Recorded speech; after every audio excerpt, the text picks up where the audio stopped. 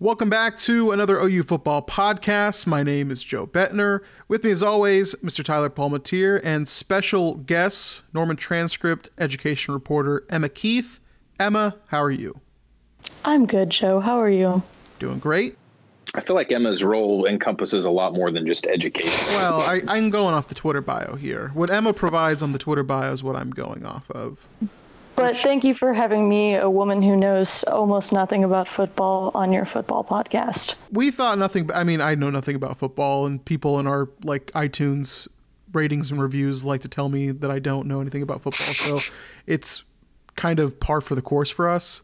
Okay. So we're really happy to have you. I fit right in. But you are knowledgeable on topics that happened this weekend, and it was a big weekend in the Oklahoma community. Oklahoma has their 15th president, Joe Harroz, former law dean, if you didn't know, has been OU's interim president for the past year. Emma, just start here. This felt really unexpected. I did not see this coming when it was on the timeline that the regents are meeting and Harris's kids are showing up to the union. Was this expected as far as just him getting the full-time role after basically auditioning for a year? So him getting the full-time role, I think, was not unexpected. The way it happened definitely was. I know that going into the Regents meeting, I didn't really expect anything big. The day the agenda came out, I was kind of like, well, maybe I'll write something. Maybe I'll just look over it for myself. Found out that on the agenda, there was an item that showed that the Regents might make Harroz the permanent president. So I know that myself and other reporters were really surprised at how it went down. And even kind of throughout the weekend, they made him permanent president on Saturday. So even Friday and Saturday morning, I think a lot of us were like, is this really going to happen? And then, like you mentioned, Saturday afternoon, we started to see a lot of people showing up at the union. Bob Stoops pulls up with Harroz's kids. And at that point, I think it kind of sunk in that we were like, oh, they're going to vote to make him the permanent president. But prior to that, we did not know it was going to go down this way or this quickly. Me being an idiot, I thought Bob Stoops was about to give up his $150,000 salary for just making appearances every now and then. That was not the case. You didn't think there was a possibility that Bob Stoops was going to be the 15th president? I thought it was in the realm of possibility. Okay. I think that you can't count something like that out. And especially with all of the things and going on with the Big 12 right now and just college sports as a whole, Bob Stoops, Joe Castiglione would be quite the tag team as far as just getting athletic things done. But I feel like Joe Harroz, from just what I've seen from the community reaction, it's been really well received. Yeah, I've seen a lot of the same, and I think that, he's been at the university for 25 years now, on and off, in a number of administrative roles. So I've gotten the sense over the last year that he's pretty respected by a lot of the community. Emma, here's a question that came to my mind. James Gallagher's, or Jim, if you were close with him, I don't know what we settled on. His stint was just uncharacteristically short.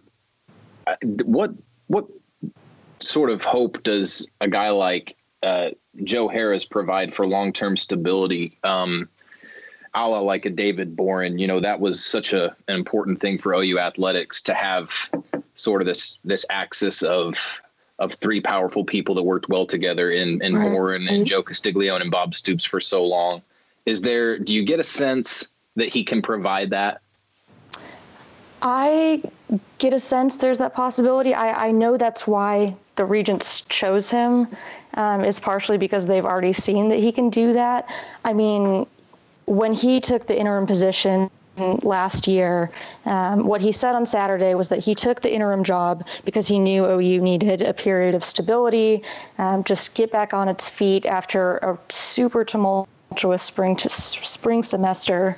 So I think over the last year, he's shown that stability is a big priority of his.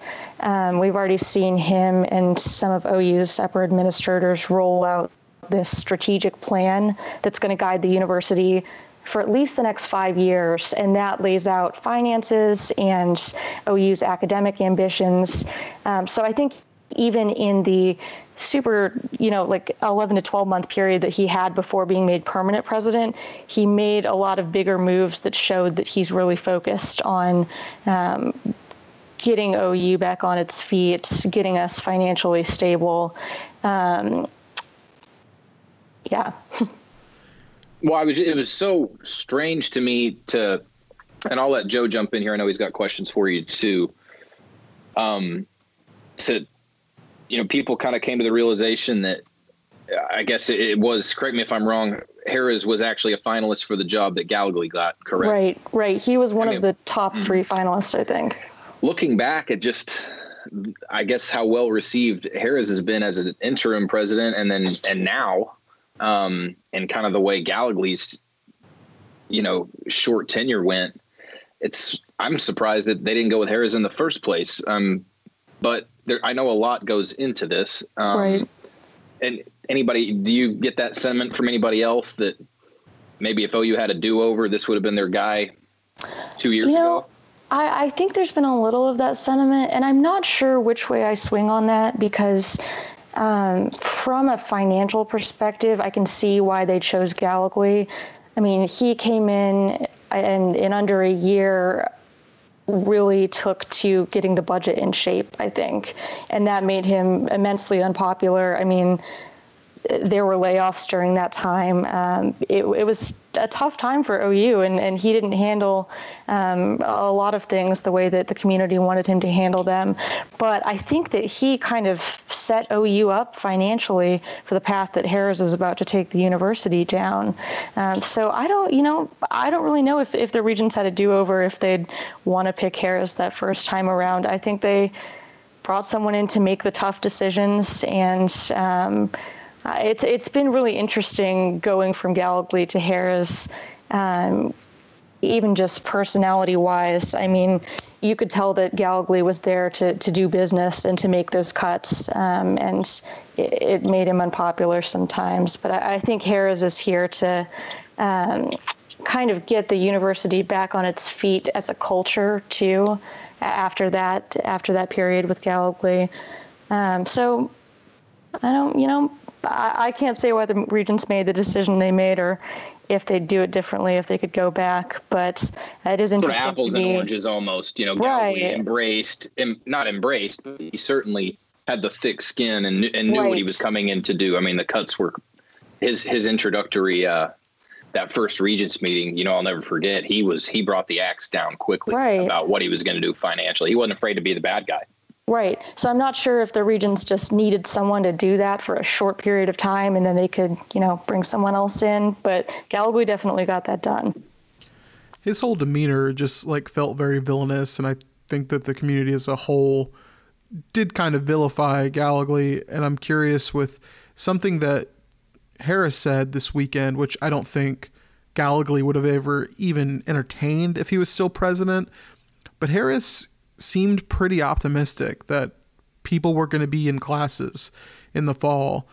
And I'm wondering, just from what you see from, I guess, the OU community and from talking to Board of Regents type people and just from your own perception of this thing, but I mean, how realistic is that? Because that's a big puzzle piece to making, obviously, for, our interests, college football, college athletics, restarting again. It seems like people, it seems like students need to be back in the classroom. It can't be like an online thing. But right. Do you see that as realistic? And obviously no one can predict just how bad the virus might get in the fall. But I mean, right. Is that an overly optimistic statement to be making right now? I personally kind of feel like it is at this point. I'm not exactly sure. OU has yet to lay out its full plan for what coming back means. So all they've said right now is that we have this phased plan that's going to start getting people back on campus. The start date for school will be August 24th. So that phase plan starts today, actually. They're bringing some staff back to campus. So I guess we're just going to have to see how that goes, what it's like having first operations staff and researchers back on campus. I know a big part of this puzzle piece is whether or not OU can get proper testing and contact tracing and PPE to campus. So I think it partially depends on that. And then, I'm not sure, even if OU does return to campus, it's going to be really different.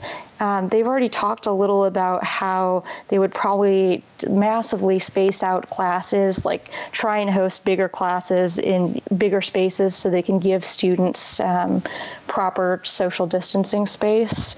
And then, move classes around a little bit scheduling wise, so there's not as many people on campus.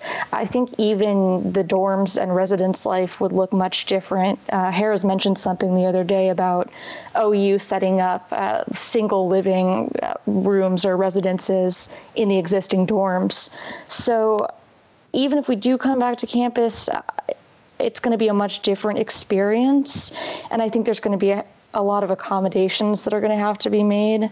I was on a faculty senate meeting call last Monday, and the provost and an associate provost were on the call, and they got probably no less than 5 questions from faculty about, what if I am compromised or a vulnerable person in this pandemic? Am I expected to come back to campus? How am I supposed to teach? So if we do come back to campus, I think there's a lot of liabilities there. There's a lot of people that OU is going to have to make accommodations for. And so I know there's a lot that goes into making this call, but just seems like a ton of liabilities to consider when you think about bringing thousands of students and faculty and staff back to campus over the next 3 months. On that point, and in case we're about to move on, and this is pure opinion, just sort of me thinking out loud, but if OU does bring back everybody, they have in-person courses, they can take all the precautions they want on campus, and PPE, spacing, you name it, hard cleanings. But it seems like OU would also be advocating, or at least sort of allowing the off-campus experience to proceed as usual. It can't control that part. Right. And that's, OU wouldn't be legally liable, I don't think, for what happens off its campus. But you bring everybody back, there's really a larger thing at work here, which is you're bringing a lot of kids back who are, always in crowds, create crowds on their own, and it becomes a little bit like a community risk almost. I mean, I think that's what sticks out to me the most. I'd be curious on either one of your guys' thoughts about that, what the line of thinking could be there. Right. Well, that's what, again, during that faculty senate meeting last week, a few professors brought up, like, I can take all the precautions I want in my classroom. You can take all the precautions you might have to keep me safe, but students are still going to have a social life if they come back to Norman. And I can't control whether or not my students are out partying all weekend with dozens or hundreds of other people. So I don't know where that leaves the university. I mean, like you said, once students leave campus, OU can't control that. So. I mean, we've heard the term super spreader. It's almost like everybody becomes super spreaders. Right. Is it possible that we could just put everyone in a bubble? And I mean, I guess what I'm trying to get at is just like, if you have students on campus with like single living type classrooms, and I know that the new dorms, what is it, the dorms that are just south of the Cross stadium. Village?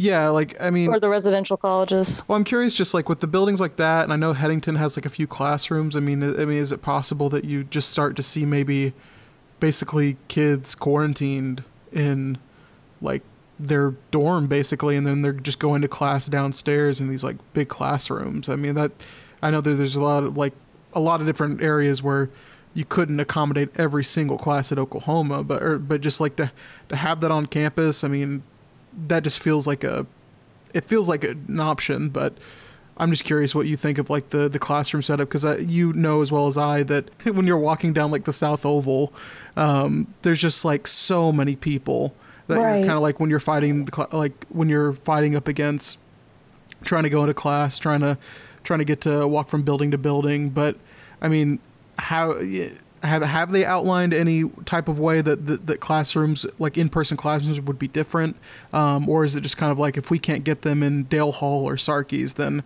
this isn't going to happen? They really haven't outlined specifics yet, and that's part of the problem here. And I think the issue with OU, too, is that there's so many commuter students. Like, sure, there's a lot of freshmen, and maybe you could contain them a little bit better than you could contain upperclassmen, but there are a huge amount of upperclassmen who drive to OU from surrounding communities or just live around campus in Norman in general. And I just think, I mean, I don't know how you would control their activities or what they're bringing back to their own communities if they don't live in Norman. And I think part of this too, and Tyler, I think you brought this up before, but part of this too may be recruitment and retention. I mean, I think it's easy for OU to say we're coming back to classes in the fall right now. The president noted on Friday that recruitment and retention really haven't decreased for the fall as much as they are projected to on a national scale. So OU is doing pretty well in that right now. So I'm not sure how much of this either is just OU being able to tell incoming freshmen that they'll have in-person classes in the fall.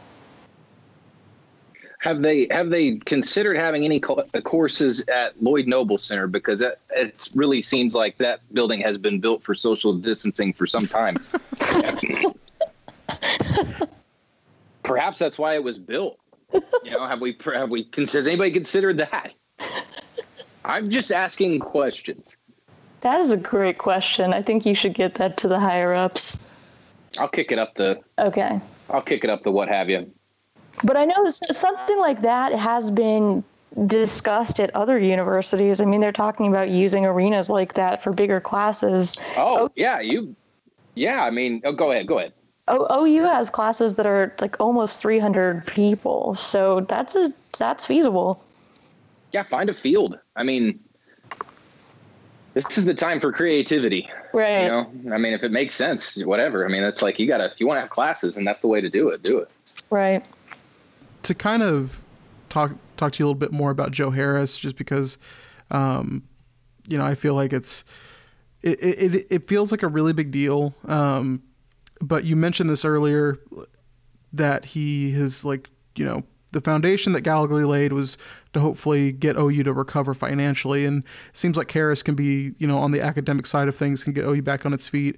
This has been tossed around, I think, for a long time for Oklahoma, as far as possibly moving into a different conference as far as athletics, and the idea that David Boren really wanted to make Oklahoma an academic juggernaut of sorts and wanted to raise that profile to a point where they can kind of throw their name around and be considered in a more, I guess, academically prestigious conference such as like the Big Ten.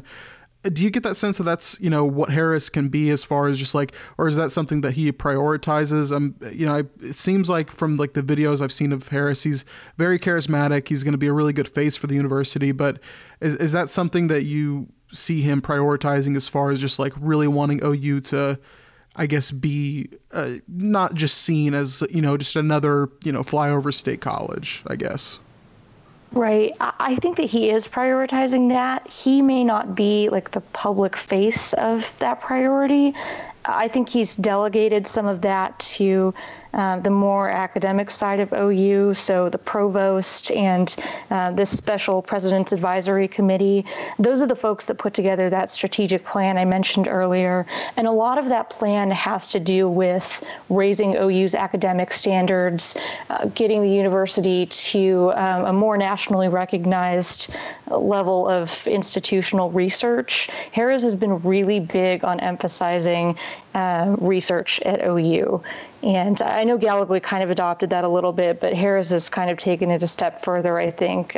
Under him, I mean, he's even hired a new vice president into a research role to oversee that aspect of OU. So I think that he is really focused on upping the nationally recognized academic standards at OU, but it's not something that he may talk about as much publicly. I'm curious. You touched on this earlier, Emma. You know, a big component of Gallagly's, how he was received from, it was the way he handled race on campus, and it just was not his strength. It didn't seem like handling those types of issues. And there was a tweet from over the weekend from Nicole Lynn, an agent a football and now basketball agent, I guess, who went to OU, and she, I believe, was the first Black woman to represent a top 5 pick that happened a couple years ago. So she's really made her way. And she said that Joe Harroz is the right guy. You know, when he was the law dean, he helped her foot a financial obligation she had to make within the law school when she couldn't make it. Wow. To have a voice like that, you know, endorse a guy like, you know, President Harroz. And the other thing I was going to tie in with the football side of it is, you know, the issues that OU has dealt with within its Black community. You know, those affect football players, and football players have strong voices within those issues. And they have historically, you know, going back to, you know, the SAE incident. Mm-hmm. What does President Harroz provide from a standpoint of repairing what's been lost or broken, you know, between the university and the Black community moving forward? I think that immediately last year was one of his top priorities.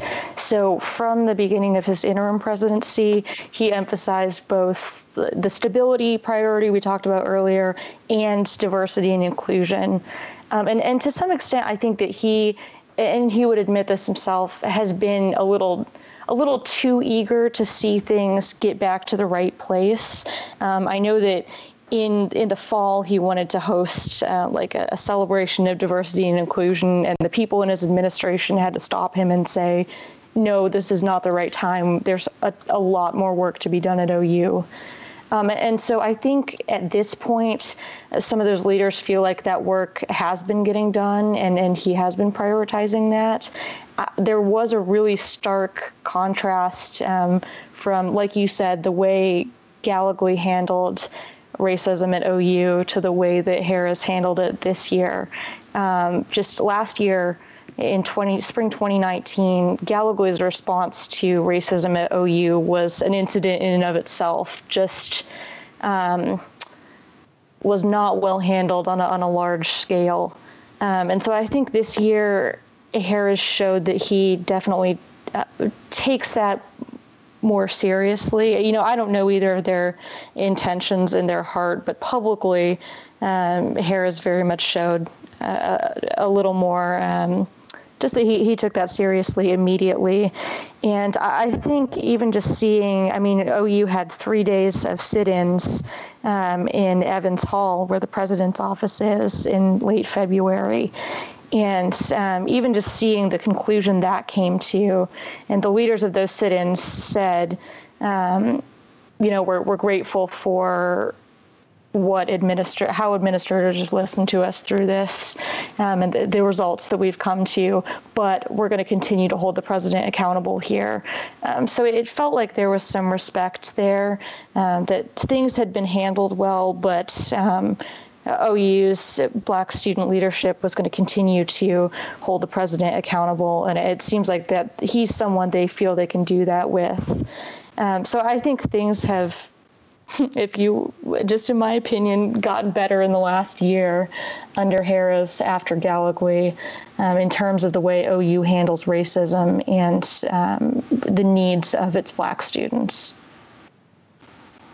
Is it just a level of sensitivity and kind of fireside manner that separates two presidents like that, whereas Gallagly, you can break down their responses to the incidents that have happened at OU, but does it come down to, obviously you have to have an action that meets what you're saying, and you have to have action that your constituents and your students respect. But I mean, is it just how much of it is just, the manner in which you conduct your business? I mean, Gallagly, we've kind of talked, he seemed cold. Right. Is there any truth? Does that ring true to you as somebody who's covered some of this and covered both administrations?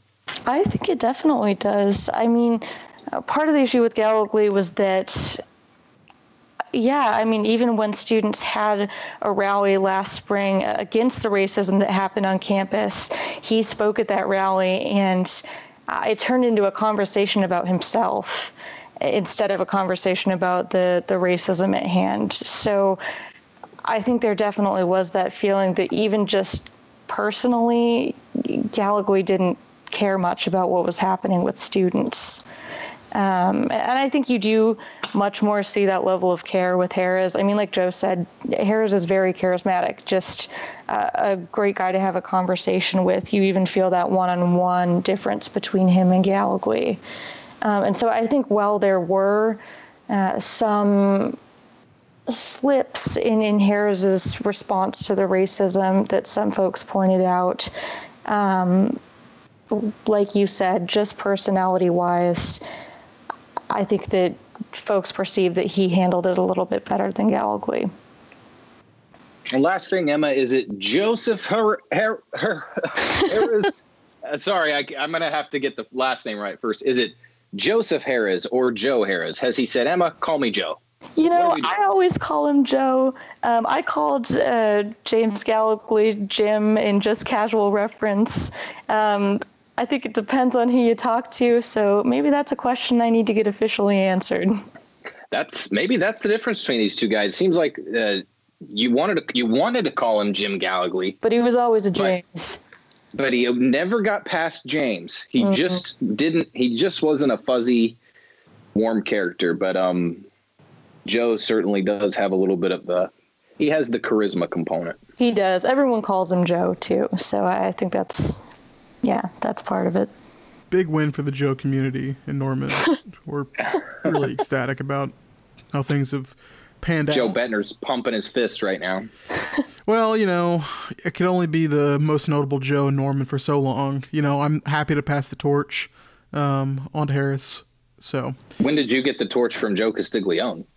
We had talked about it, and I think me and Joe C came to a decision that, this was best for the community to have a singular voice. So really appreciate him and allowing me to have that crown for as long as I did. But very happy for President Harroz. Emma, we appreciate you for coming on. That is Emma Keith, Norman transcript, news reporter, education beat. She's an alum of the OU Daily, and you can find her on Twitter at Emma_C Keith. We'll have all those things in the description of the podcast. Emma, also, you host the Norman Transcript's second podcast, a part of the Norman Transcript Podcast Network, as we are calling it now. This week in Norman, you host it with our Moore reporter, Jesse Crittenden, who also is kind of a jack of all trades. I do. Can you tell us a little bit about that podcast? Yes. So Jesse and I started This Week in Norman when the Transcript cut back on our print schedule. We wanted something to kind of fill the Monday content void. So this podcast should be every Monday. We're still working on some things. Every Monday it looks at what happened in Norman the week before that people need to know about, and then it looks forward to the week ahead, just pointing out some of the more noteworthy events that are supposed to come up. So we would appreciate if you gave us a listen. This Week in Norman, you can find it on Spotify. You guys are still making it to Apple Podcasts, not quite in the feeds yet. Is that correct? Yes, we're working on it. Okay, well, when that's in there, we're going to tell all the people, go subscribe, give them 5 stars, give them a good rating. We appreciate your time, Emma, and best of luck. It seems like it's a never a dull moment as far as covering OU and just everything that's happening. But best of luck, and we look forward to talking to you again. All right. Thanks, guys. Thanks a lot, Emma.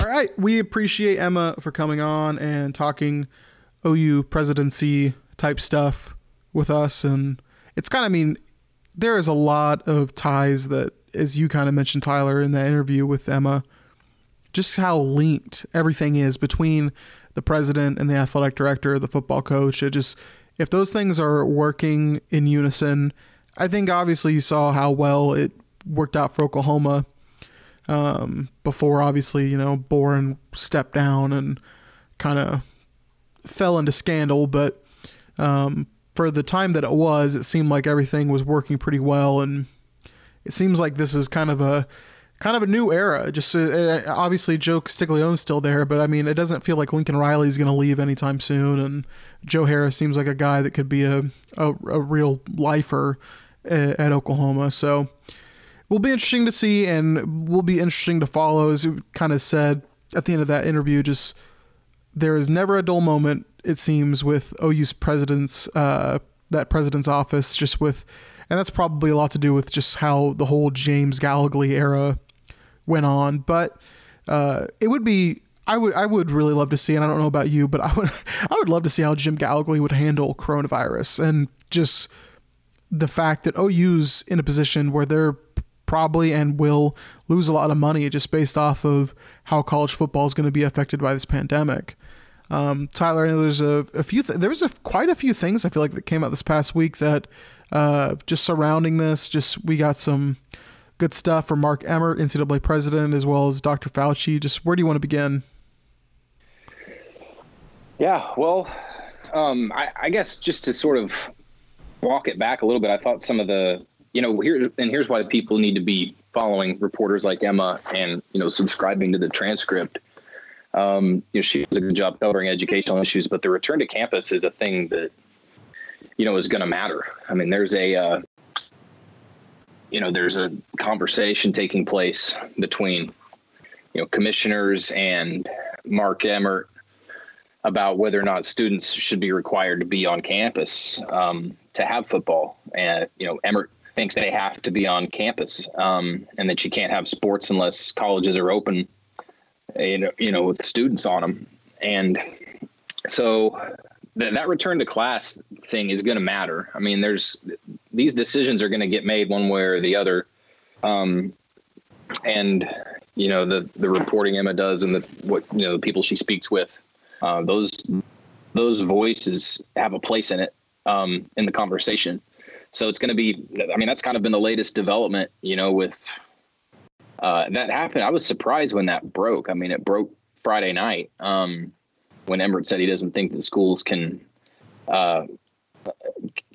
restart their athletic departments with online only classes. And there's a disagreement there. Bob Bowlesby told Stadium that it's, he thinks an online situation with students works and that you can still have athletics. In my opinion, I don't see what the problem would be. If you have online courses and you have athletics, I think probably the controversy there would be if you're saying it's not safe for students to be on campus, why are you allowing, or some might even say mandating, that your athletes put themselves in harm's way? And so I can see from that side, that point of view, why it wouldn't be okay. Otherwise, you can play sports and have everyone else be online. And I think having athletics back and having students online, learning online, essentially what you're doing is sort of what Emma mentioned, which is controlling the amount of students that you're allowing on campus. And in the sense of football, you're allowing students on campus for what is essentially a moneymaker. And so, on the surface, that gets done what colleges want to get done. But, can you, there's a moral issue sort of at the center of that, which is, why are we going to put athletes and allow them to touch each other and make contact with each other and hit each other. Why are we going to make them do that and not others? And of course, that just brings us back to, this discussion about testing and how much you can, how often are we going to be able to test people? I mean, you basically have to be able to test them every day. So sort of circles everything right back to testing. I mean, you could probably safely have athletes back on campus if you could test them daily. But do you have the tests to do that? Are you taking tests from people that needed to do that? And, then once you get back to the testing discussion in this whole deal, it's like you're really just back in the kind of in the rigmarole of this conversation. I mean, there's a lot to sort through. There's a lot to sort through in the next few months. It feels like with the way that campus is set up that you could easily have a situation where the non-student athletes are doing classes online and you can, in a way, quarantine student athletes. I just can't picture a world where that happens. I just can't see where they ask student athletes basically, hey, come be quarantined at all of our various dorms. Because, there's probably enough. There's got to be enough space, like, for every student athlete to basically have their own room on campus, like at a dorm. Every kid might not be able to get a Headington dorm, but you'd have quite a few options as far as like the Towers and Cross. But I can't see that happening. But that's kind of what everyone is looking at, is as far as, or not everyone, but just all the professional leagues are looking at ways, how can we basically get these guys in quarantine for 2 weeks and then have them play basically in a bubble and just keep them there for the duration of the season. And it seems just, I don't know how you travel. Like, I don't know how you bring in Missouri State or a West Virginia or, whoever. I can't remember OU's road schedule off the top of my head, but God, there's so many hoops you got to jump through. But it feels, and, I asked Emma about Harris's comments about his expectation that classes will be back on in the fall and we'll have sports in the fall, but that just seems super optimistic. I don't know if unless there's just like some expedited process with getting a vaccine, and that's like, that feels like the minute we get a vaccine, everything will look more, optimistic. But just, it's crazy right now, and I don't know how much you've been out and about, but just kind of like driving around a little bit, you see just people kind of going about their lives. I think the people of Oklahoma, and I'm not judging anyone. I'm not saying, anyone's right or wrong, but it seems like people are really fed up with the whole quarantine. And just kind of seeing some of the restaurants that are really packed. You see people on social media posting their dinners out at restaurants. And to think that you could have a situation where student athletes are basically being asked to, be quarantined and kind of give up some freedom there, just feels like you'd have a lot of mental health issues on your hand that could just happen. But, we're just kind of, I feel like we're at a point right now where everyone's just kind of past their breaking point as far as just like, how long can you stay in your house? But I'll say this. I don't know where it goes. Go ahead.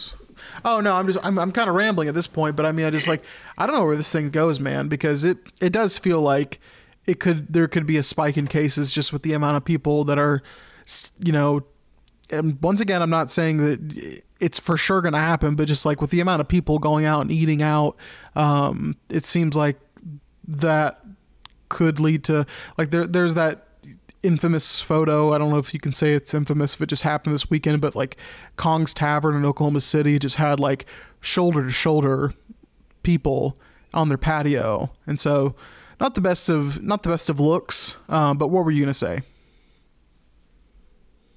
Well, this is an important week too, I guess, because we're in week, I believe week 2 since some of these states have started to reopen, which is going to give everybody a lot clearer picture of what the infection numbers are because of the there's a lag time, in the infections to get the numbers back. So this will be an important week to watch for. I mean, I'm not going to preach to anybody about what to do. I will say that, and I don't love this, but if another month of it, really stems some of the spread, then that's what people should be doing. And but I also understand the part of, we also are just going to have to learn to live with the virus, because a vaccine isn't what I would call, it doesn't sound like what I would call around the corner. So, if people want to reopen and people want to go out, that's great. But I mean, there's got to be oversight. There's got to be, if you're a patio that's open, like I saw the library's open, for instance, then those patio, you got to figure out a way to limit the it's just got to be a slow reintegration. You can't just open an entire area up and let the same crowds come back in. It's got to be, a certain amount of spacing, maybe if you're controlling your entrances and exits, these aren't fun sort of restrictions and limitations to deal with, but they're going to be necessary if we want this to get over with. And so I just hope that everybody plays a role in doing that, so we can just get it over, get this thing slowed down, at the very best. But who knows? I'm no expert. I do know that the best people to listen to are doctors and experts, and I wasn't exactly I wasn't given a whole lot of encouragement by what Dr. Fauci told NBC Sports the other day, where basically he's just saying, football can be, I think he was quoted as saying, the perfect setup to keep spreading it. And I don't know off the top of my head if he's talking about with there being a crowd. But you've just got to, when I hear him say some of the things about how football could be, help the spread, that doesn't make me feel any better. But again, you're immediately back to a conversation about testing at that point, because, if tests grew on trees and they were short and sweet and maybe less invasive and results came back faster, and, if we just had that at our disposal, you could just test everyone every day, but we're not there either yet. But, we've also got 5 months to make some progress. So it's, that's sort of why I started every week I'm just going to take one day where I just catch myself up and try and catch everybody else up on what's being said. There's no, we've called it the watch list at the transcript, where we just take a look at what people are saying. And eventually we're going to include some original reporting in that. But it's just a look at, see kind of what some of these commissioners and experts and guys like Mark Emmert and, Dr. Fauci, just him kind of chiming in like that was really surprised me. I haven't really heard him go in on football yet. So that stuff's interesting, and it's not going to give us immediate answers, but we can at least follow the timeline and see kind of how this is going to trend. And I think it's important for anybody that's interested in football coming back to keep up with that kind of stuff and not get caught up in the predictions or in the, in what politics are included in it. And just, it's kind of up to everybody to educate themselves at this point, Joe, including you and I even. Staying educated is important. But really, do we need sports, Tyler? No, apparently some people have, after 50 days inside their house and inside their homes, they have decided we do not need sports. We don't need more, we need less. I mean, I'll admit, I watched a little bit of cornhole on Saturday, and I was looking into the viability of, could I become a professional cornhole player? So I'm definitely in the camp that I miss sports and I need sports. I didn't watch the UFC 249 Saturday night. Heard it was a really good card, but not super big in the UFC. I'm not either. I mean, I was glad for other people that there was something back where they could watch some sports, but No, I mean, I wouldn't, that a pandemic doesn't make me any more interested in UFC, but I saw Dana White went on with TMZ of all people. And I mean, not whatever, the conversation's not about TMZ, but he said that leagues were calling him about what they can do to restart their leagues and how they're interested in his model. Like what do I not know about UFC that tells me it's anything? It's nothing like the NFL. It's two guys fighting. You test two guys right the day before the match, or the day of the fight. Like, to me, how hard is that to restart? No, I mean it's. Am I missing something? I mean, it's one of the perfect sports that you can really do it with. I mean, it's like 10 freaking people to have. I mean, you're talking about the production of it. There's a lot of other stuff there, obviously. Yeah, but you can distance just to compete. Yeah, I mean, so I didn't really get that, but I was, it's encouraging to see that. Honestly, anything at this point, I haven't watched any Korean baseball, but just seeing that was out there, it was like made me feel a little better. People are picking favorite teams in the KBO. Yeah, but did you read Norman Chad's column? For those that don't know what we're talking about, is a Washington Post column that was just heavily ratioed over the weekend. The tweet was about how coronavirus has taught us that we need less sports, not more. That was the tweet. That was it. That was the tweet. I was a little confused when you first sent that to me. That's something that you want to talk about on today's show. But then once I looked it up, I was like, oh, I know what this. I just didn't associate Norman Chad. It just didn't ring. It didn't resonate. Well, because nobody knows who he. I mean, until you look him up, nobody knows who he is. Or I mean, not no. I shouldn't say nobody. Damn. There are plenty of people out there that know who he is. Like, I guess he does write goofy columns. I was unaware of it. All I knew the guy from was seeing him on World Series of Poker, because he used to call the World Series of Poker. And I'm sitting here thinking, how could somebody who is a beneficiary of oversaturation of sports on ESPN bite the hand that fed him like that? The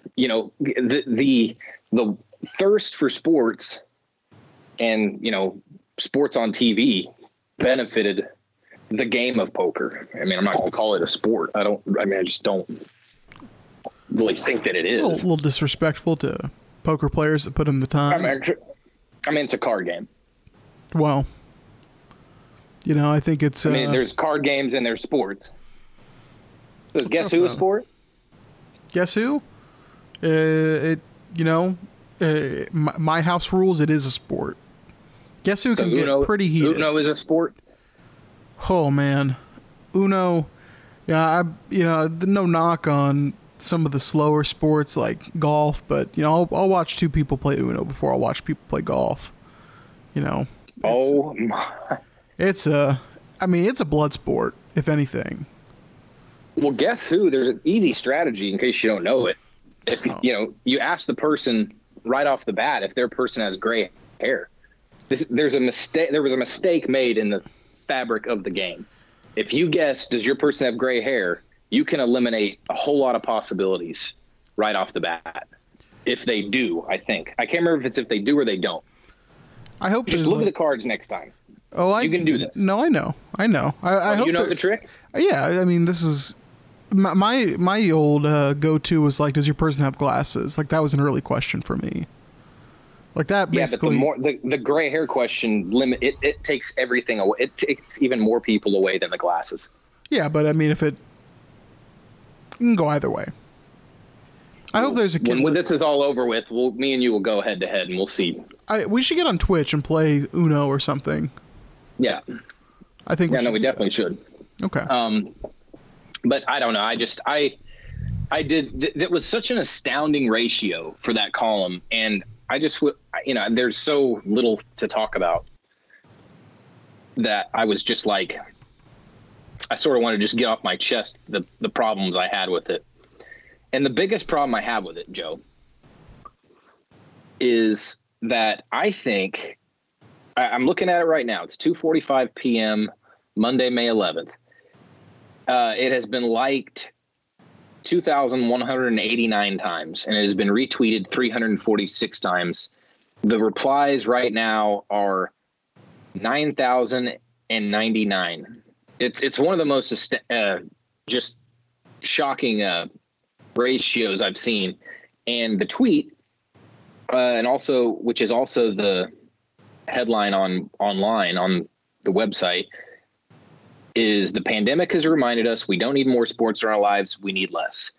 Are you telling me, with the very smart digital people at the Washington Post sports department, that they knew that this thing was going to get ratioed to death? And, the bigger the ratio, the more, traction it's going to get online, the more clicks it's going to get, the more website hits it's going to get you. Am I wrong in thinking this? It's not. It's a fact. No, I'm saying, are you saying that they intentionally wrote a... Yes. Okay. Well, no, I'm not saying it was written for that. The author wrote it, I'm sure, just probably another one of his goofy columns. Sounds like it's actually right on brand with what he writes. I have no problem with the column. Like, if this is your take, then that's fine. Nope, I have no issue with that. I mean, I don't agree with it, and I think it's not representative of very many people, or it's a representative of the minority. This is fine. This is why there's a marketplace of ideas. This does not bother me that this is a take. Also, after reading the column, I didn't even think he made the point well, and I thought it was just rambling and incoherent. Maybe I just don't get it. Maybe I'm just, maybe guys and gals who've read him for a long time get it, and maybe it's funny. Maybe there's a humor that I'm not getting. So my issue is not with the premise. Premise is fine. Another issue, an issue is, didn't think it was very well written to begin with. My issue is they wrote a tweet that, just think about it, on its face, the pandemic has reminded us we don't need more sports in our lives. We need less. That, from a huge account, is custom made to create just an overwhelming ratio. And I think they leveraged the tweet for the article. They leveraged the ratio for the article. No, it's kind of what I'm saying. I mean, if you're a digital producer and you're like, here's this column. I mean, I don't know who wrote the headline. Like, maybe Norman wrote the headline and he's a whiz and he understands, what's a great web headline. And it really is a great web headline. Is it not? No, I mean, I think as far as just wanting to trigger people, they hit all, engage people, they hit all the right notes. I mean, a lot more people probably read it than wouldn't have otherwise. No, they did. It was but I don't know what gets lost in between. I don't know. That could be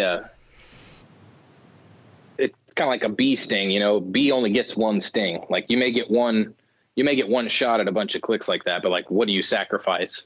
I don't know. I mean, I don't know how many people. I still think the Washington Post is a great paper. I mean, there's, it's one of the top 3 papers in the country. But, what do you lose when you put out something like that? I don't know. I mean, I'm not trying to make a mountain out of a molehill here. I know I kind of have, but I guess I do get a little bit bothered when, I didn't think the column really tackled the question that well. I didn't really get it. Also was sort of misrepresentative, saying that it's the pandemic has taught us, as if there's some large group of people that feels this way, when it's really just this one dude. I just think it was a cheap, I think it was a cheap trick, basically. And that was the problem I had with it. I have no problem with somebody writing that they think that this is some perspective that we don't need sports, but I didn't think he made the point very well. And after reading, I didn't think he tried. But then I think, and this is what it seems like, in a last gasp attempt to give this some traction, it was just the headline and the tweet was just built for a big digital splash, which it did make one. Well, let me tell you, the takes have been flying. I think people, as I said, have been getting a little stir crazy, kind of reaching their breaking point. I mean, there's just some stuff that comes out that makes you think, is this, this can't be real. Like, I don't feel like anyone in a normal state of mind would think this. So. But I don't think I wouldn't even be ranting about this if we had more to talk about. But I just thought it was interesting. I mean, it just seemed like everybody had a reply to that tweet this weekend. And, he got into it.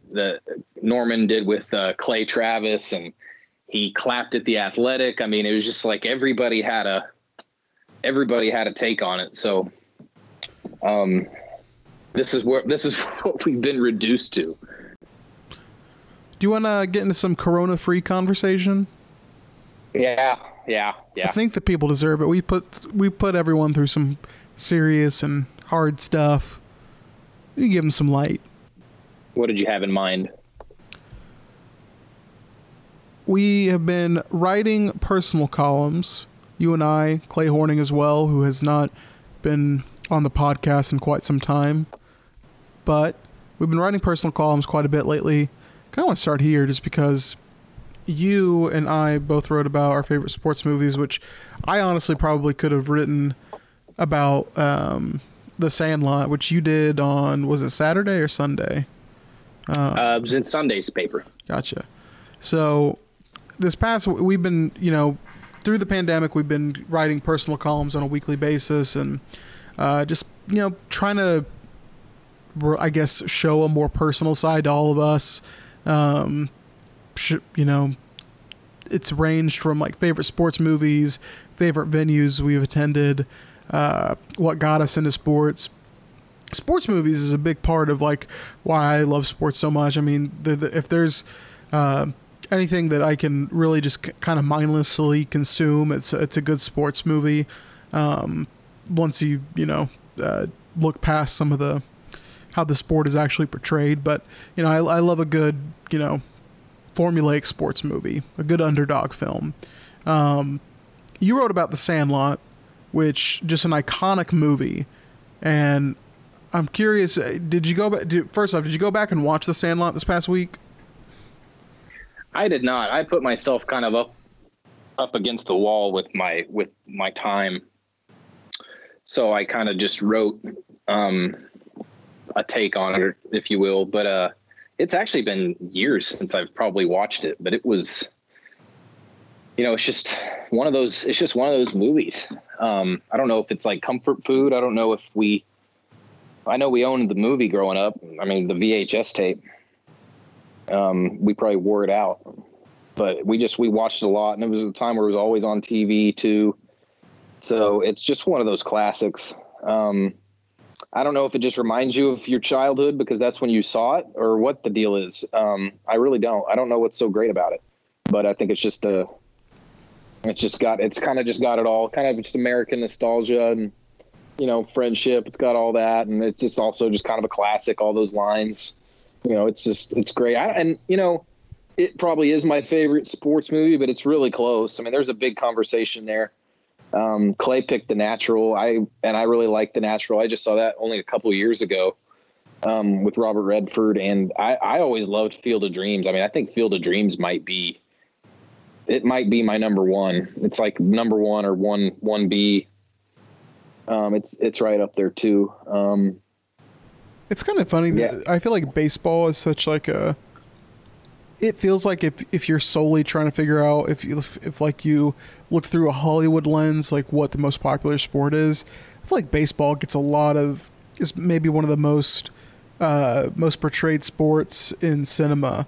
Just as far as like when we think of some of the great sports movies, a lot of them have to do with baseball, and obviously just being baseball being America's pastime, and I feel like that's where probably a lot of it stems from. But I mean, I think if you look in like a 2020 context, I'm not sure that Major League Baseball is the most popular professional sport, but Sandlot is so great in so many different ways, and kind of like with a lot of sports movies, it's a great time capsule into just a different generation of kids.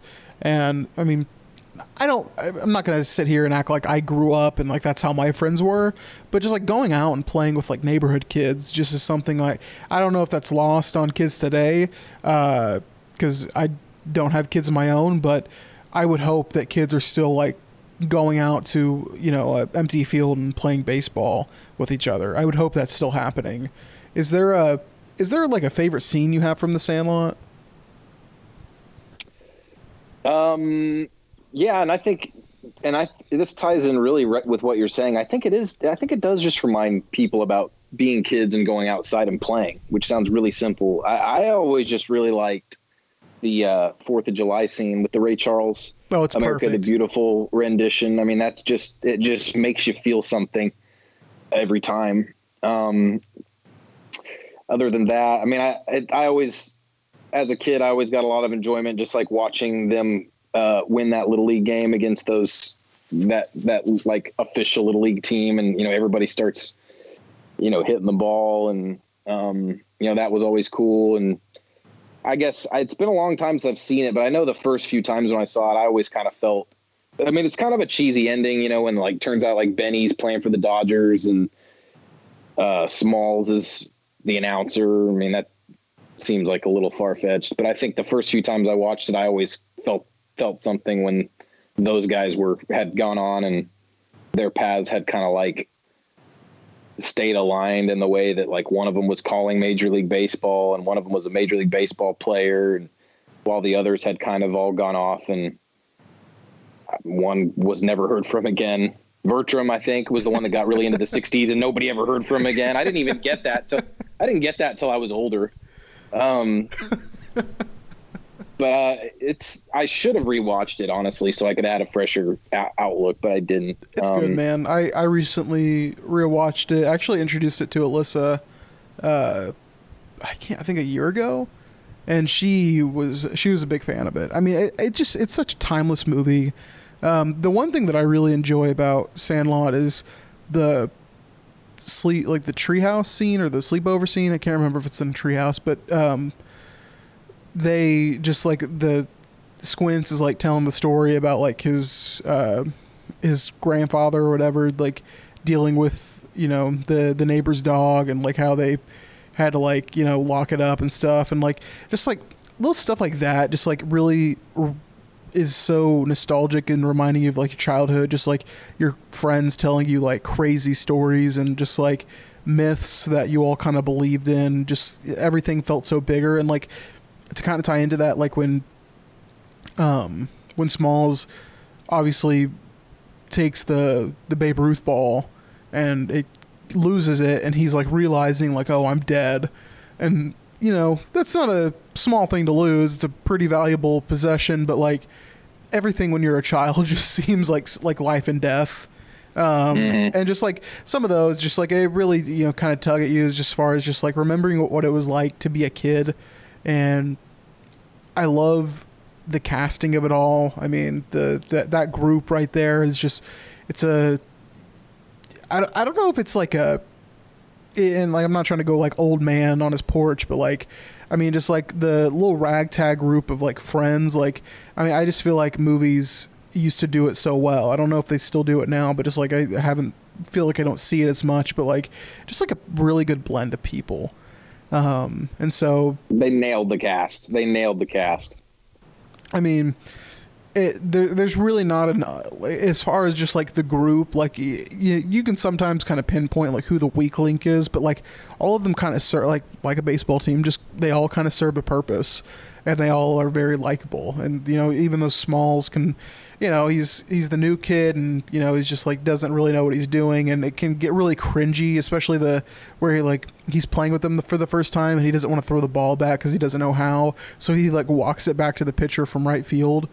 Just stuff like that, you know. It's such an endearing movie. It's such a classic. Really would recommend if you haven't seen it in a long time, go back and watch it. It's gonna hit you all in the feels. Just a great American movie, great baseball movie, great sports movie. You ended up going with Coach Carter. Yeah, it's a good movie. I really love Coach Carter. It's got some flaws, but you know, who doesn't love something that's a little bit flawed? It's kind of my movie taste, honestly. It's just like flawed movies that or kind of have like flimsy premises. And I mean, this one's actually based on real life events, but it kind of was weird how it happened. I explained this in the column, I tweeted about it, but like, I don't know what happened. Like when you press play on your like laptop, it sometimes like opens up iTunes, and I have Coach Carter purchased in my iTunes library, and it's like the first thing alphabetically. So I think that's why it started playing. And I just like, I couldn't help but watch it. And I was working on like a story for the next day's paper, and I was about to do desk later that night, but I couldn't help myself but like watch that. I think I probably got like, I don't know if I got all the way through. Like I finished it like later that night once I got done with work. But like, it's just such a, Samuel L. Jackson, he's had so many great roles, and I just feel like I don't know if he gets enough credit for that one. But I mean, he looks and sounds, I think it's probably honestly not even the looks of it, just like because he's got a very stern look about him, but like he just sounds like a basketball coach. He sounds like honestly, you could probably put Samuel L. Jackson in any sport, that like if you made him into like a hard-nosed like football coach or coordinator or whatever you want to have him do, but like he's just really got that down. Was Coach Carter a movie that you enjoyed in the mid-2000s? I did see it, and it was, it had the components of a good sports movie. I wouldn't put it, in my top 5, but I think that you mentioned flaws. I think all sports movies have those because they're always flirting with the far-reaching, like maybe a little bit. Each of them goes to a corny place at some point, where you're like, Field of Dreams, like, I love when he asks his dad if he wants to have a catch, but man, it's like it could also, it's kind of corny too, but they all kind of have those spots. But Coach Carter, Samuel L. Jackson is a basketball coach. You really can't go wrong. Yeah. Once again, as I said, my movie tastes aren't the best, and I don't really watch a whole lot of like the section on Netflix that's, I think it's called Blockbuster Movies. I just feel like I haven't seen any of them. I'm really into, I feel like, trash movies. Not so much into trash TV, but trash movies I'm really good. I don't think Coach Carter's a trash movie, but I think it did decent with the critical reception. But Coach Carter's up there for me. Yeah, and I'm trying to. I had another. There's like a lot of cool ones. Like for some reason, when you're a kid, like I can think of a bunch that I saw when I was a kid that I just was in love with. Like Mighty Ducks was up there. Like Cool Runnings. Did you ever see Cool Runnings? No, but I was big into Mighty Ducks. Did you ever see The Air Up There? I did not. No. Oh man, those are some '90s kind of like at this point now. There's probably some people that are my age that have seen those, but like. Somebody like you should really watch. Cool Runnings is about the Jamaican. It's based on the true story of a Olympic Jamaican bobsled team. Well, I was gonna say, I know John Candy's in it. I know the plot of it, and people talk about it quite a bit. I feel like on Twitter, I feel like people are gonna come after me if they hear this, but The Air Up There may not be. Looking back, I don't know if it's like how politically correct it all is. I don't know. Like Kevin Bacon. Travels to Africa to a native tribe to recruit basically somebody who is within a tribe of some tribe, and he's like trying to convince him to come to America and like go to college, because he's like 6'8" and just can dunk.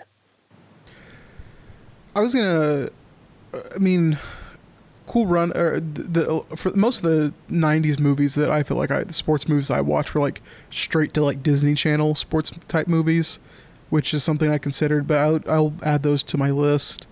So Cool Runnings, was that more of a drama or more funny or just like no, well, comedic. Yeah, it was a comedy. But then like there's like a moment of it's like people don't want to accept them because they're I don't know. It seems like, I think if I remember right, there's like a German bobsled team that's like you guys don't belong here. You should never have come here.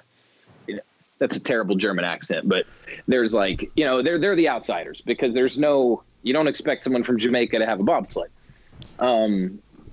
I was trying to think. You mentioned straight video to Disney, and I'm trying to think of the rollerblading movie. Brink. Brink. Yeah, I almost wrote about Brink, but I thought you should have.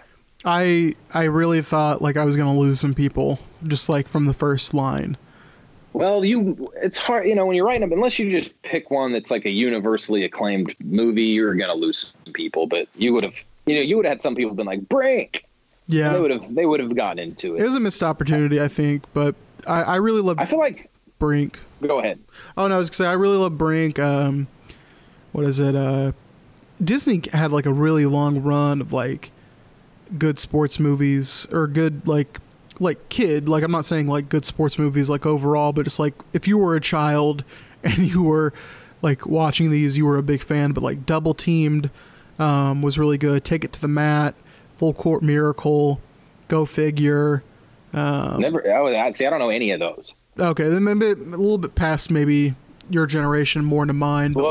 But there's one from my generation. And I'm embarrassed to say it. I mean, I need to probably just watch it. I've never seen Any Given Sunday. Maybe that could be not to steal the rewatchables from the Ringer, but like maybe we can like watch some sports movies that both of us haven't seen and like dive into them. I think that's exactly what we should do. We'll dedicate, we can't keep anything short. So maybe it's 15 minutes to a movie and we'll, I'd be all for that. There's some that there's not a whole lot of great football sports movies unless I'm just not thinking about them, Rudy is up there. I always loved Rudy. One time when I was when I was a teenager, I got in big trouble. And I remember being grounded on a Friday night watching Rudy and like being like a 13, 14. I don't remember how old I was. I might have been a little older. It was a little bit more than just like regular mischief. I might have even been like 16 and I was like grounded. And I was like, how do you get grounded when you're 16? Because I thought I had kind of outgrown that. And I remember watching Rudy and just doing this imagine a 16-year-old me like reevaluating his choices in his life. I was like, if I could only be like Rudy. Like, look how disciplined he is. He's studying. He shouldn't even be playing football. Somehow he's gotten on the team. My thoughts on Rudy. I know, yeah. And I respect it. I'm not the biggest of fans. Oh, I was going to say one thing, just kind of with talking about Cool Runnings that that's so, I feel like prevalent with like comedies is that like, I feel like a lot of comedies do really well when it's based around sports. And if there was another movie that I thought about writing about was like just kind of like picking out of the hat any Will Ferrell movie, like Talladega Nights, Semi-Pro, Kicking and Screaming. I mean, you could really go a lot of different directions, but I mean, I always loved Tin Cup. Another Kevin Costner, the golf one. I was gonna say, like, haven't seen that. Happy Gilmore, Caddyshack.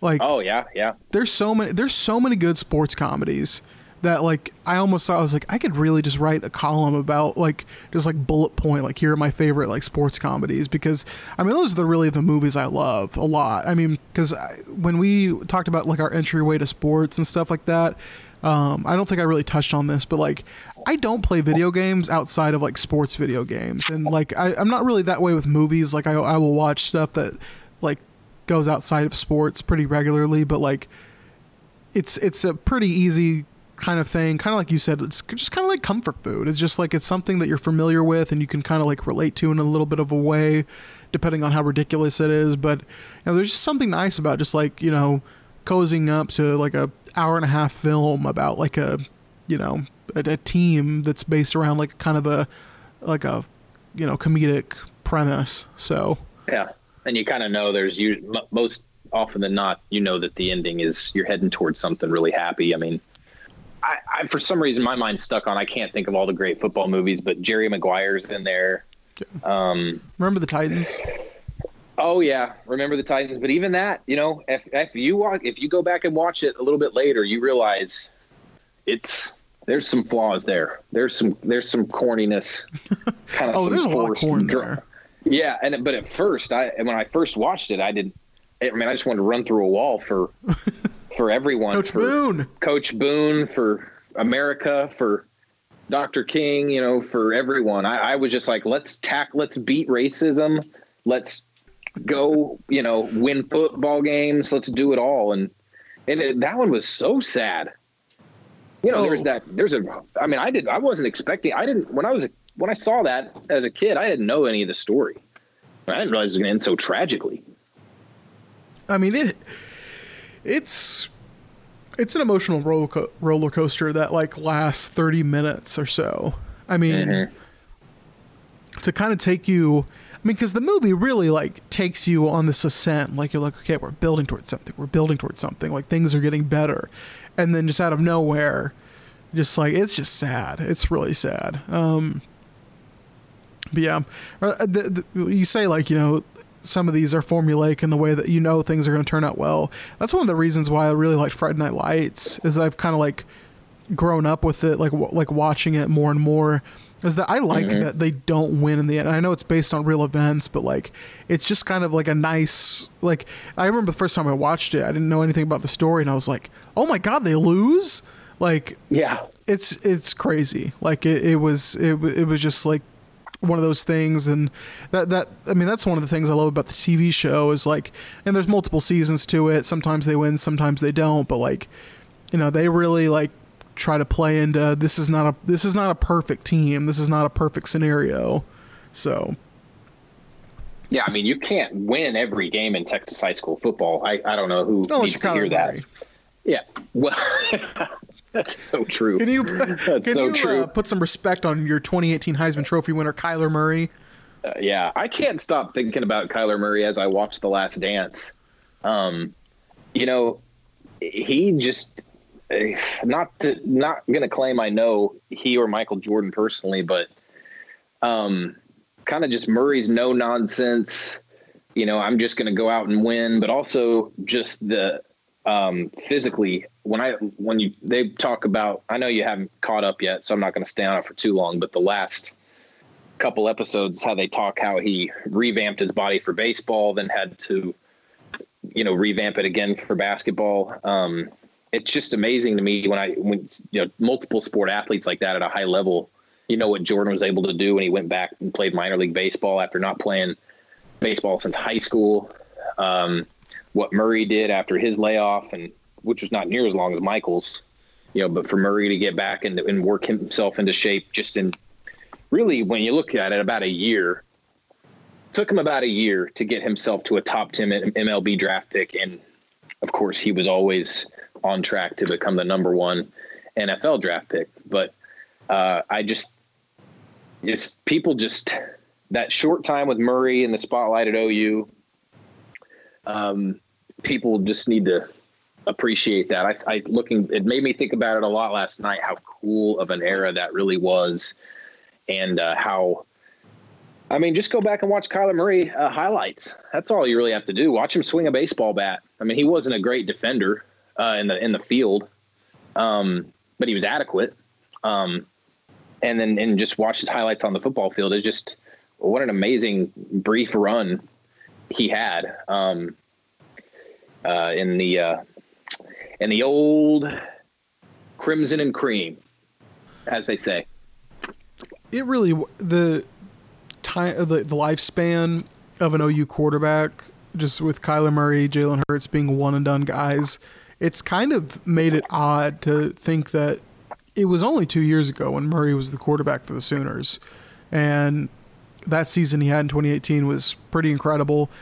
It probably goes a little bit, it's a little bit underrated just because of the way things ended, and there was not a whole lot of time for things to marinate because there wasn't a return, and there wasn't really a before. There was just that one season, and that's all you got from Kyler. I do think you bring up a good point. I mean, the mentality of what Kyler has, people talk a lot about, with Kobe Bryant, the Mamba mentality, but he got that from Michael and his mentality. And I feel like Kyler's kind of kind of similar in that way, just as far as just like how he carries himself. I think it's a really good point.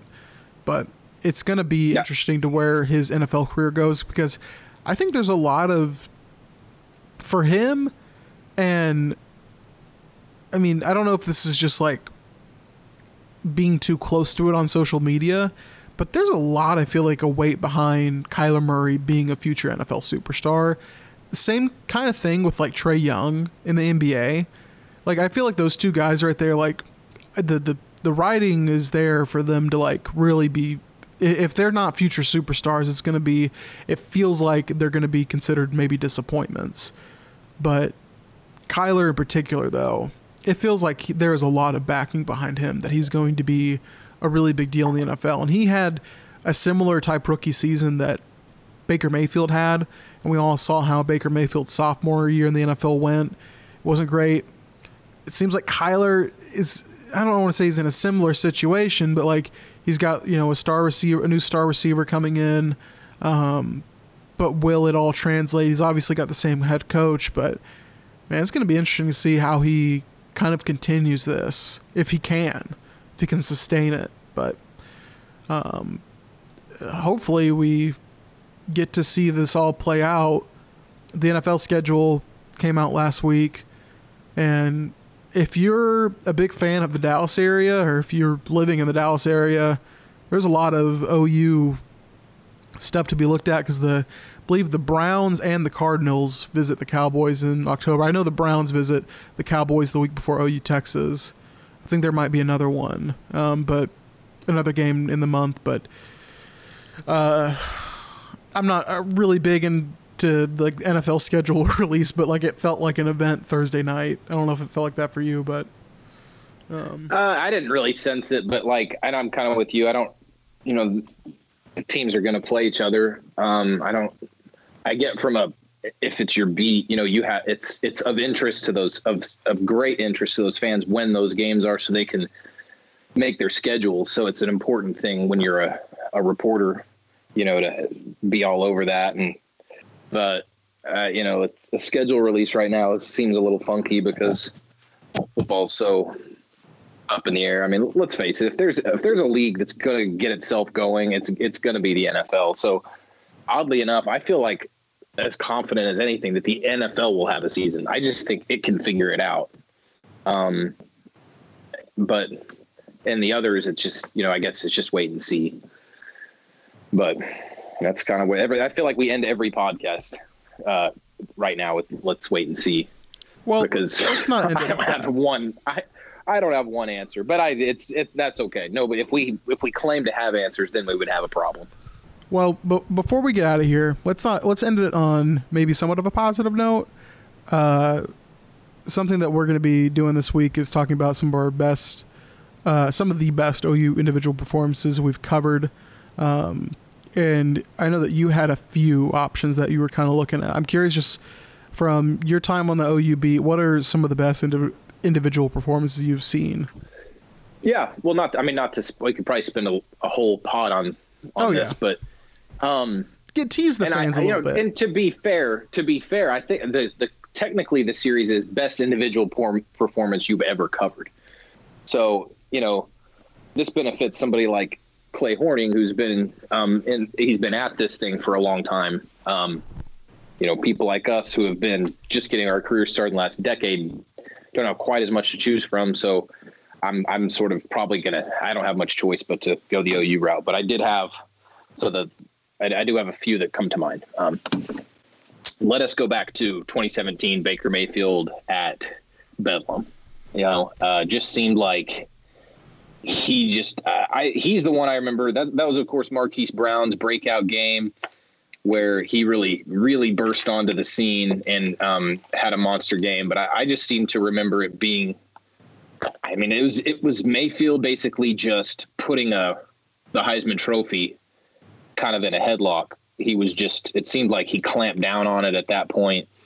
You know, the yardage that he combined for was, you know, what was it? I thought I just had it here. 589 yards of total offense, threw for 5 touchdowns, 24-36 passing. I mean, it was just a monster game. That one stands out to me. The other one, I knew it would be probably a Kyler Murray. I just think I had to include him in the conversation because, he did so many electric things here. And I was reminded of his game against Baylor in 2018. If you'll remember, that was the day that he didn't start the series, or he sat out the first play. Remember, he had set his alarm clock. He had he was late for a practice. Yeah, so it was Kendall.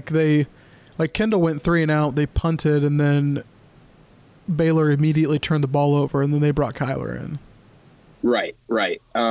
Yeah, I was, for some reason in my mind, I was like, did they just keep him in for a snap? But yeah, they did start Kendall for the whole first series. But it just seemed like it was so funny. Yeah, because Baylor muffed the kick.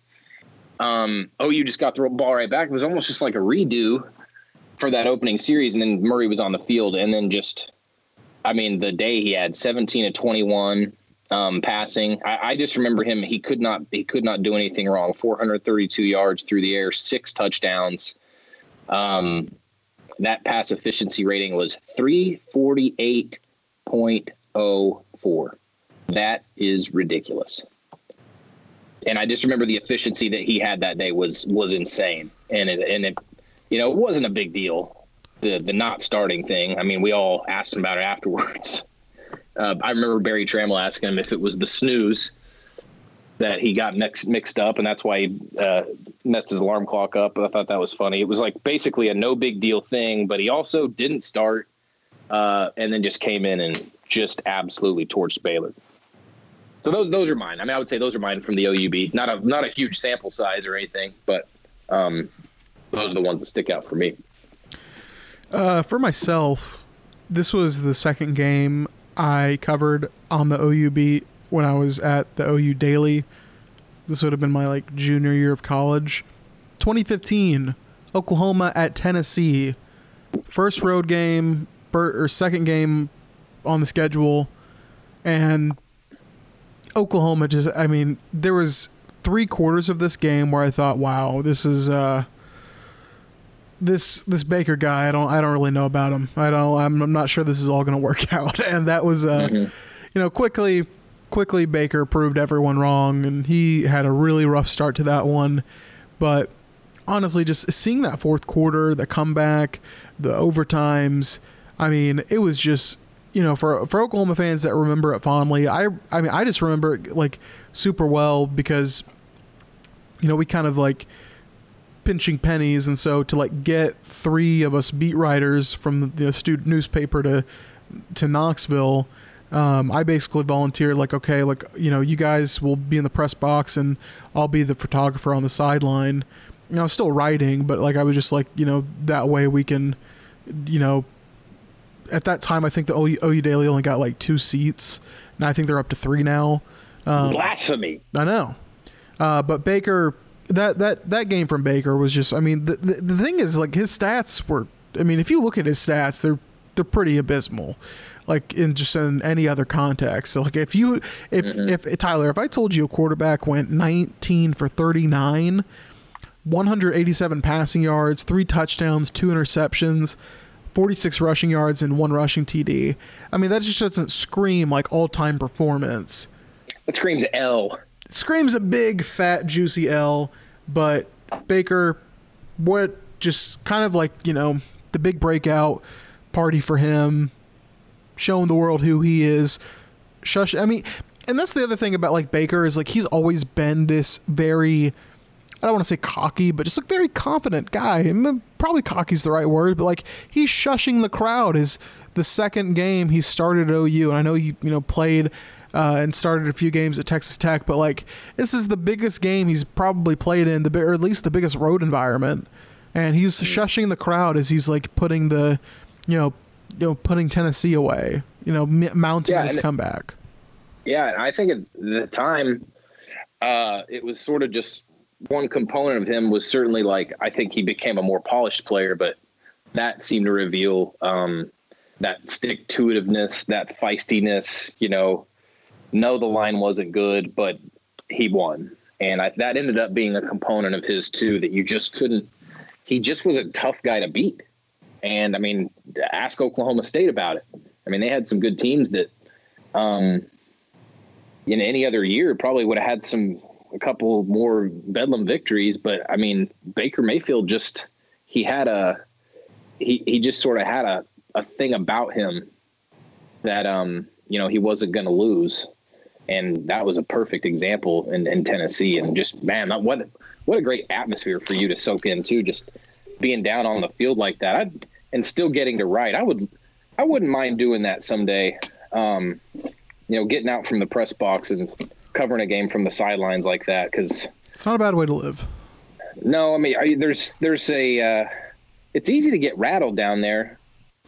I mean, it's a lot happening at once. I was pretty fearful that the camera equipment I had was going to get destroyed because I thought Tennessee fans were going to rush the field. Mm-hmm. Yeah, I mean, if you're maybe not writing the main bar, if you're writing one thing, it's not like we had a print deadline. Well, yeah, that too. But if you're, that's another thing. But I mean, if you have a doable, sort of a controllable story that you're working with, I mean, there's some color that you can get from the field that you're not going to get from the press box, and that'd be a lot of fun. But of course, that's not going to happen at Owen Field anytime in the foreseeable future with the space they have down there. And of course, we know that we are in wait and see mode for the next football season. So. But for the time being, Joe, I do just really enjoy talking off-season football with you. I think we're doing the most we can with it. Yeah, we're getting there. It's been a struggle, but we're getting through. We enjoy kind of spending time with you guys every Monday, and just chatting, and it's been a lot of fun. We appreciate all the feedback you guys have given. We appreciate the Eddie Radosevich episode. You guys seemed to be super happy with it. It was one of our most listened shows, so we appreciate you guys for doing that, or for tuning in. Tyler, we'll be back again next Monday. Until then, we hope you guys are subscribed to the podcast on Apple, Spotify, all the major podcast platforms. If you're using Apple, we wouldn't mind it if you left us a 5-star rating and review. Let us know how we're doing. We would really appreciate it. For Tyler Palmatier, my name is Joe Bettner, and we will catch you next week.